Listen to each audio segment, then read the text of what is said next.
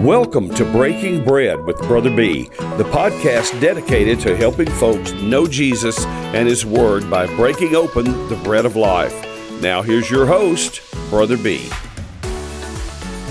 So glad to have you join me this week, and I want to jump right into today's lesson. We've been talking about different how-to lessons from the Bible and ways to apply the Word of God to our life. But I want to talk to you today about the importance of the truth of the Word of God and treasuring the truths of the Word of God. And so today I want to look at a very familiar portion of Scripture as our text, Proverbs 23:23. And while you are turning there, let me encourage you to let us know that you're listening to the podcast. Let me know that you're listening. Each week, I enter your name in our monthly drawing. Last month, our winner was Brother Ira Williams for our $25 gift card. But if you're listening, you can text 325-440-8767. That's 325-440-8767. Text the word bread and let us know that you listened to this week's podcast. If you've already texted the word bread before, it will already recognize you as a member of our text group. And if you haven't, it will ask you for your name and maybe an email address. That's just to help us be able to communicate with you, send inspiration and encouragement outside of just this podcast. But I hope the podcast is a blessing to you. Now, treasuring truth, Proverbs 23:23. Buy the truth and sell it not. Also wisdom and instruction and understanding. Now, we, as a culture, have shifted away from truth. And what do I mean by that? Well, I mean that in this day and age, it is a lot of talk of that there are many paths to God and many truths. And you may hear people use a phrase like, well, my truth is such and such, and I feel that this is the truth and that is the truth. And we've tried to move into accepting all different religions and all different people. But really, when faced with accepting Christianity, our culture denies that. If you were to have a prayer meeting, a Muslim would be allowed to pray in the name of Allah, and a Buddhist would be allowed to pray in the name of Buddha. But if you let someone pray in the name of the Lord Jesus, they would put a stop to that. And so really, we're not accepting of all people. We're accepting of those people that we feel comfortable with. And unfortunately, the truth and absolute truth, unchanging truth, makes people uncomfortable. We hear a lot of people talk about values, and we hold our values dear. But values are just something that people believe in. A political party may hold as a value that it's okay to abort unborn babies. We, as Christians, do not agree with that. But that's their value. They applaud that. They cheer that. They believe that. We do not need values, but we need virtues. And virtues come from an absolute truth, such as the Lord God Almighty and His Word. He is the standard for how we should live our life. And so we have to move back towards truth. Unfortunately, though, we have shifted away from truth, and we've substituted truth with facts. We think because we have a lot of knowledge that we have a lot of truth. But knowledge and wisdom and understanding is different than truth. Daniel 12:4 says, "But thou, O Daniel, shut up the words and seal the book, even to the time of the end. Many shall run to and fro, and knowledge shall be increased." The Bible tells us here in Daniel, in the last days, that knowledge should increase. If you were to take all of the knowledge that mankind had gained up until the year 1845, you would have, if you stacked all of that knowledge up, you'd have just a couple of inches in space. And then if you stacked up all of the truth that man had learned up until 1945, you would have about a foot of space.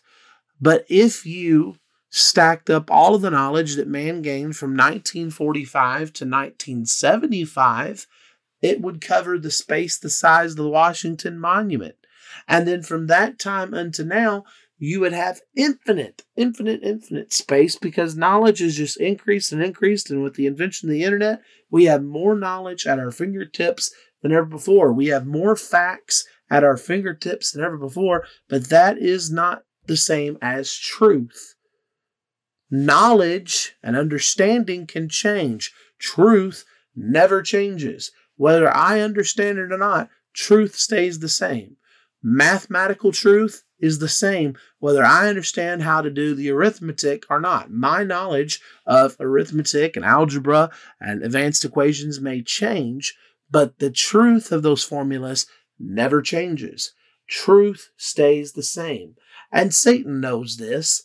That's why his chief tool is to lie, because it is the opposite of truth. Jesus said in John 8:44, speaking to the Pharisees, he said, "You are of your father the devil. The lust of your father ye will do. He was a murderer from the beginning and abode not in the truth, because there is no truth in him. When he speaketh a lie, he speaketh of his own, for he is a liar and the father of it." That's his chief weapon, to lie, because it is the opposite of truth. And so we are challenged to prize, first point I want you to get, is we are challenged to prize the truth, because truth is indispensable. 1 Timothy 3:15 says, "But if I tarry long, that thou may knowest how thou oughtest to behave thyself in the house of God, which is the church of the living God, the pillar and the ground of truth." The church itself is referred to as truth, and the church is a prized possession bought with the blood of Jesus Christ. It is indispensable, and truth, therefore, is indispensable. We have no greater joy, John tells us in 3 John 1:4, than to know that our children would walk in this truth. There is nothing better. There is no inheritance that I could give them be better than to know that they walk in the truth of God's word. Second thing is, truth is absolute. It never changes. It's settled forever, O Lord. Thy word is settled. It changes not. The truth of God and his word is absolute.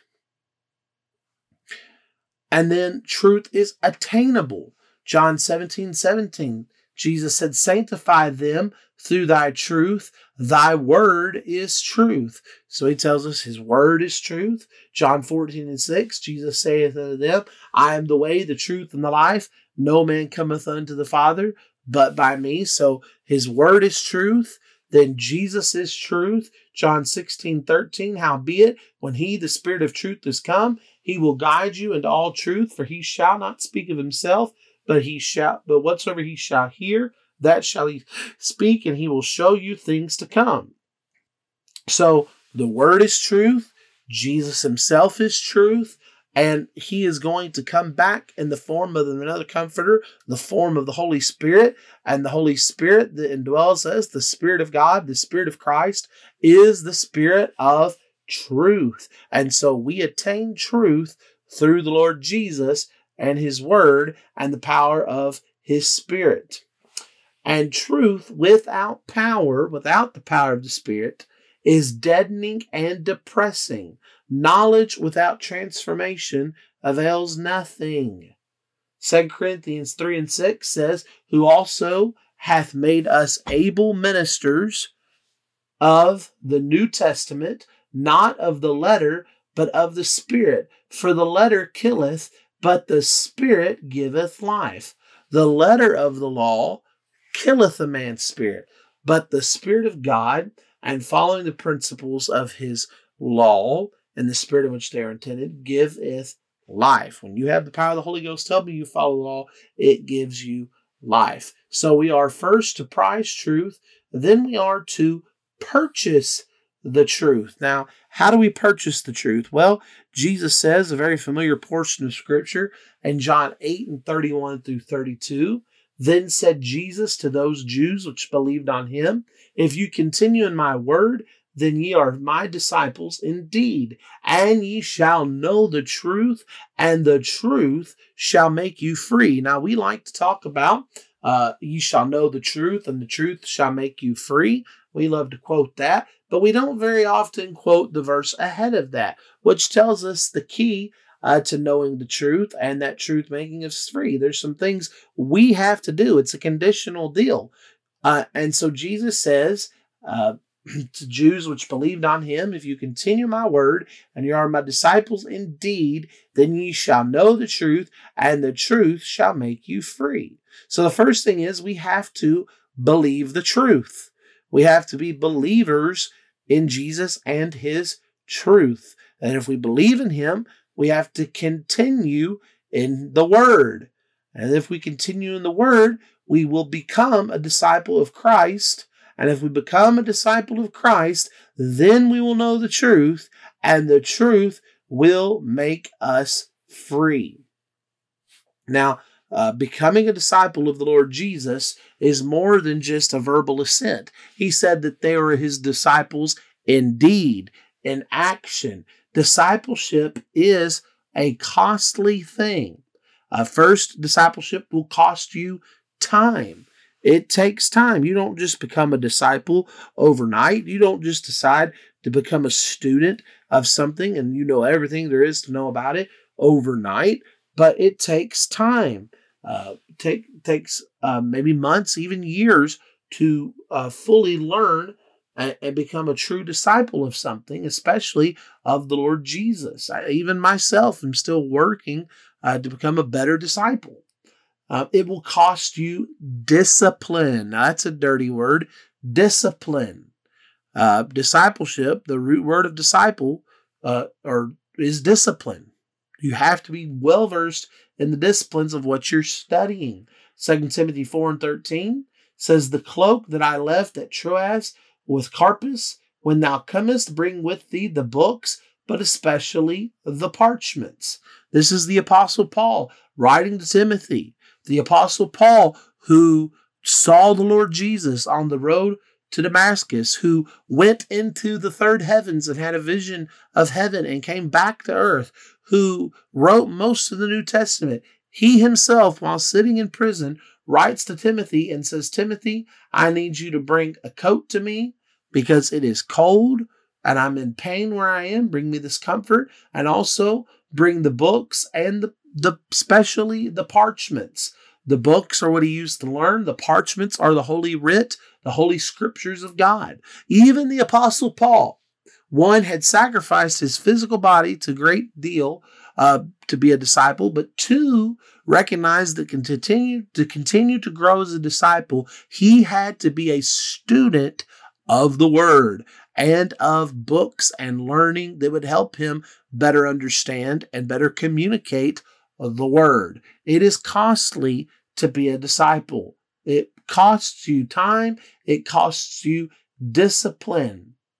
And so Paul recognized he needed to be disciplined and be a student of the Word. What are some reasons we should read and be a student? Not just of reading the Bible, but reading books in general to help us be better disciples.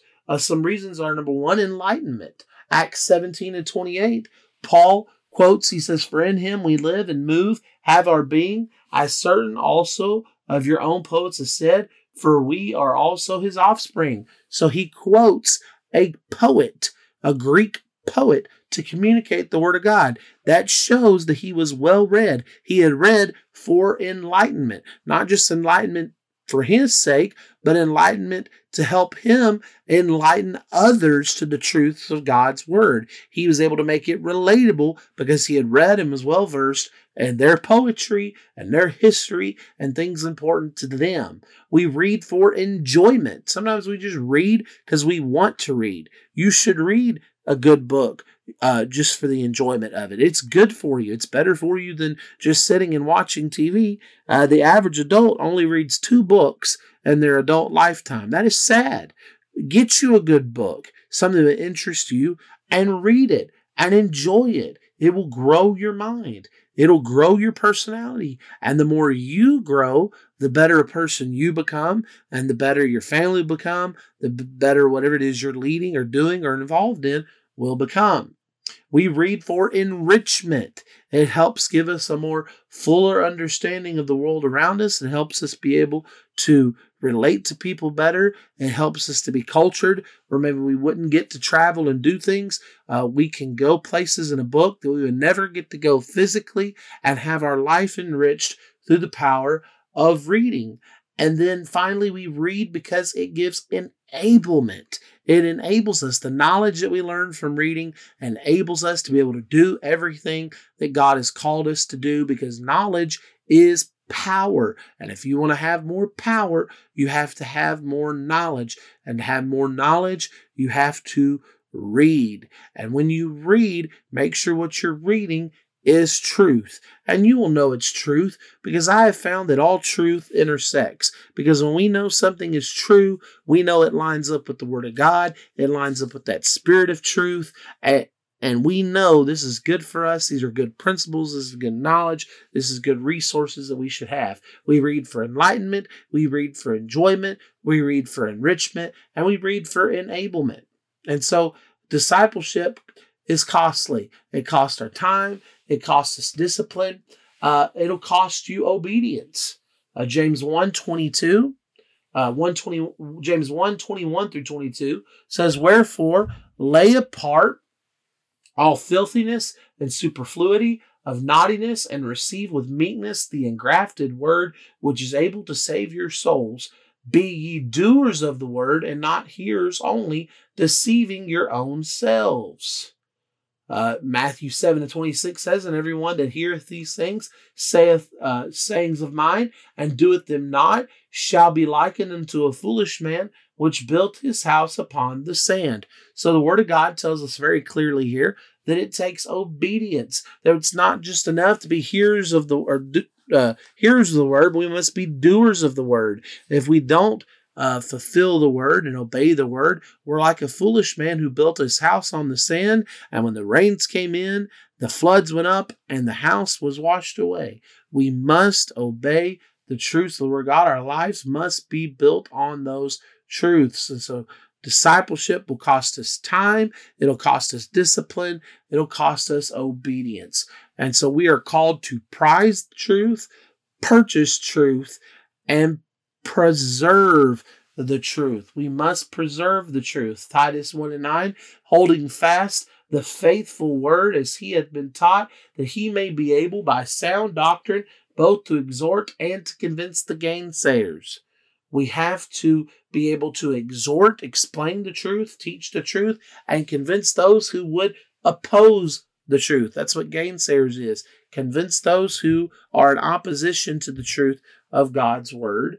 And then Jude 3 says, "Beloved, when I gave all diligence to write unto you of the common salvation, it was needful for me to write unto you and to exhort you that you should earnestly contend for the faith which was once delivered unto the saints." There is no other faith, no other truth, no other doctrine than what was once delivered to the saints. And Jude says here we must earnestly contend for it, stand for it, fight for it, preach it, proclaim it, preserve it, and teach it everywhere that we go. We must guard against those who would deny truth. There are those who, because they can't explain it, they'll just deny it. They'll just pretend like it doesn't exist. We must guard against those who would distort the truth, who would take the truth and try to make it say things that it doesn't say, and change it to meet their ideas and what they want the world to look like. We must guard against those who would dilute the truth, who would try to water it down and make it palatable to everyone. We must guard against those who would defile the truth, Romans talks about, they hold the truth in unrighteousness. They're not living right lives, but they want to act like they have the truth. We must guard against all of these people to preserve truth. 2 Corinthians 2:17 says, "For we are not as many which corrupt the word of God, but as of sincerity, as of God, in the sight of God, speak we in Christ. So many people will corrupt the word of God. We are not as them. We speak of Christ Jesus. There are those who will deny, when we talk about truth, often I think of apostolic truth, the apostolic message, Acts 2:38, repentance, baptism in the name of the Lord Jesus, and receiving the Holy Ghost. There are those who will deny the power of the Holy Ghost and the baptism of the Holy Spirit, evidenced by speaking in tongues. There are those who would distort it and say, well, yes, that happened, but it doesn't happen today. It stopped with the apostles. There are those who would dilute it, who would say, well, you receive the Holy Spirit, a portion of the Holy Spirit you believe, and some people can receive the baptism of the Holy Spirit evidenced by speaking in tongues, but that's not for everybody. And Jesus' name baptism is okay, but you can also be baptized in the name of the Father, Son, and Holy Ghost, or we can do both. We can baptize you in the name of the Father, and the name of the Son, which is Jesus, and the name of the Holy Ghost. And thus we have done both, and they dilute the truth, or they defile it. And they know the truth, but they choose to preach something else entirely and defile what they know to be truth. From such we are to turn away. There is one truth when it comes to salvation, and that is you must repent, be baptized in the name of the Lord Jesus, and receive the Holy Ghost evidence by speaking in tongues.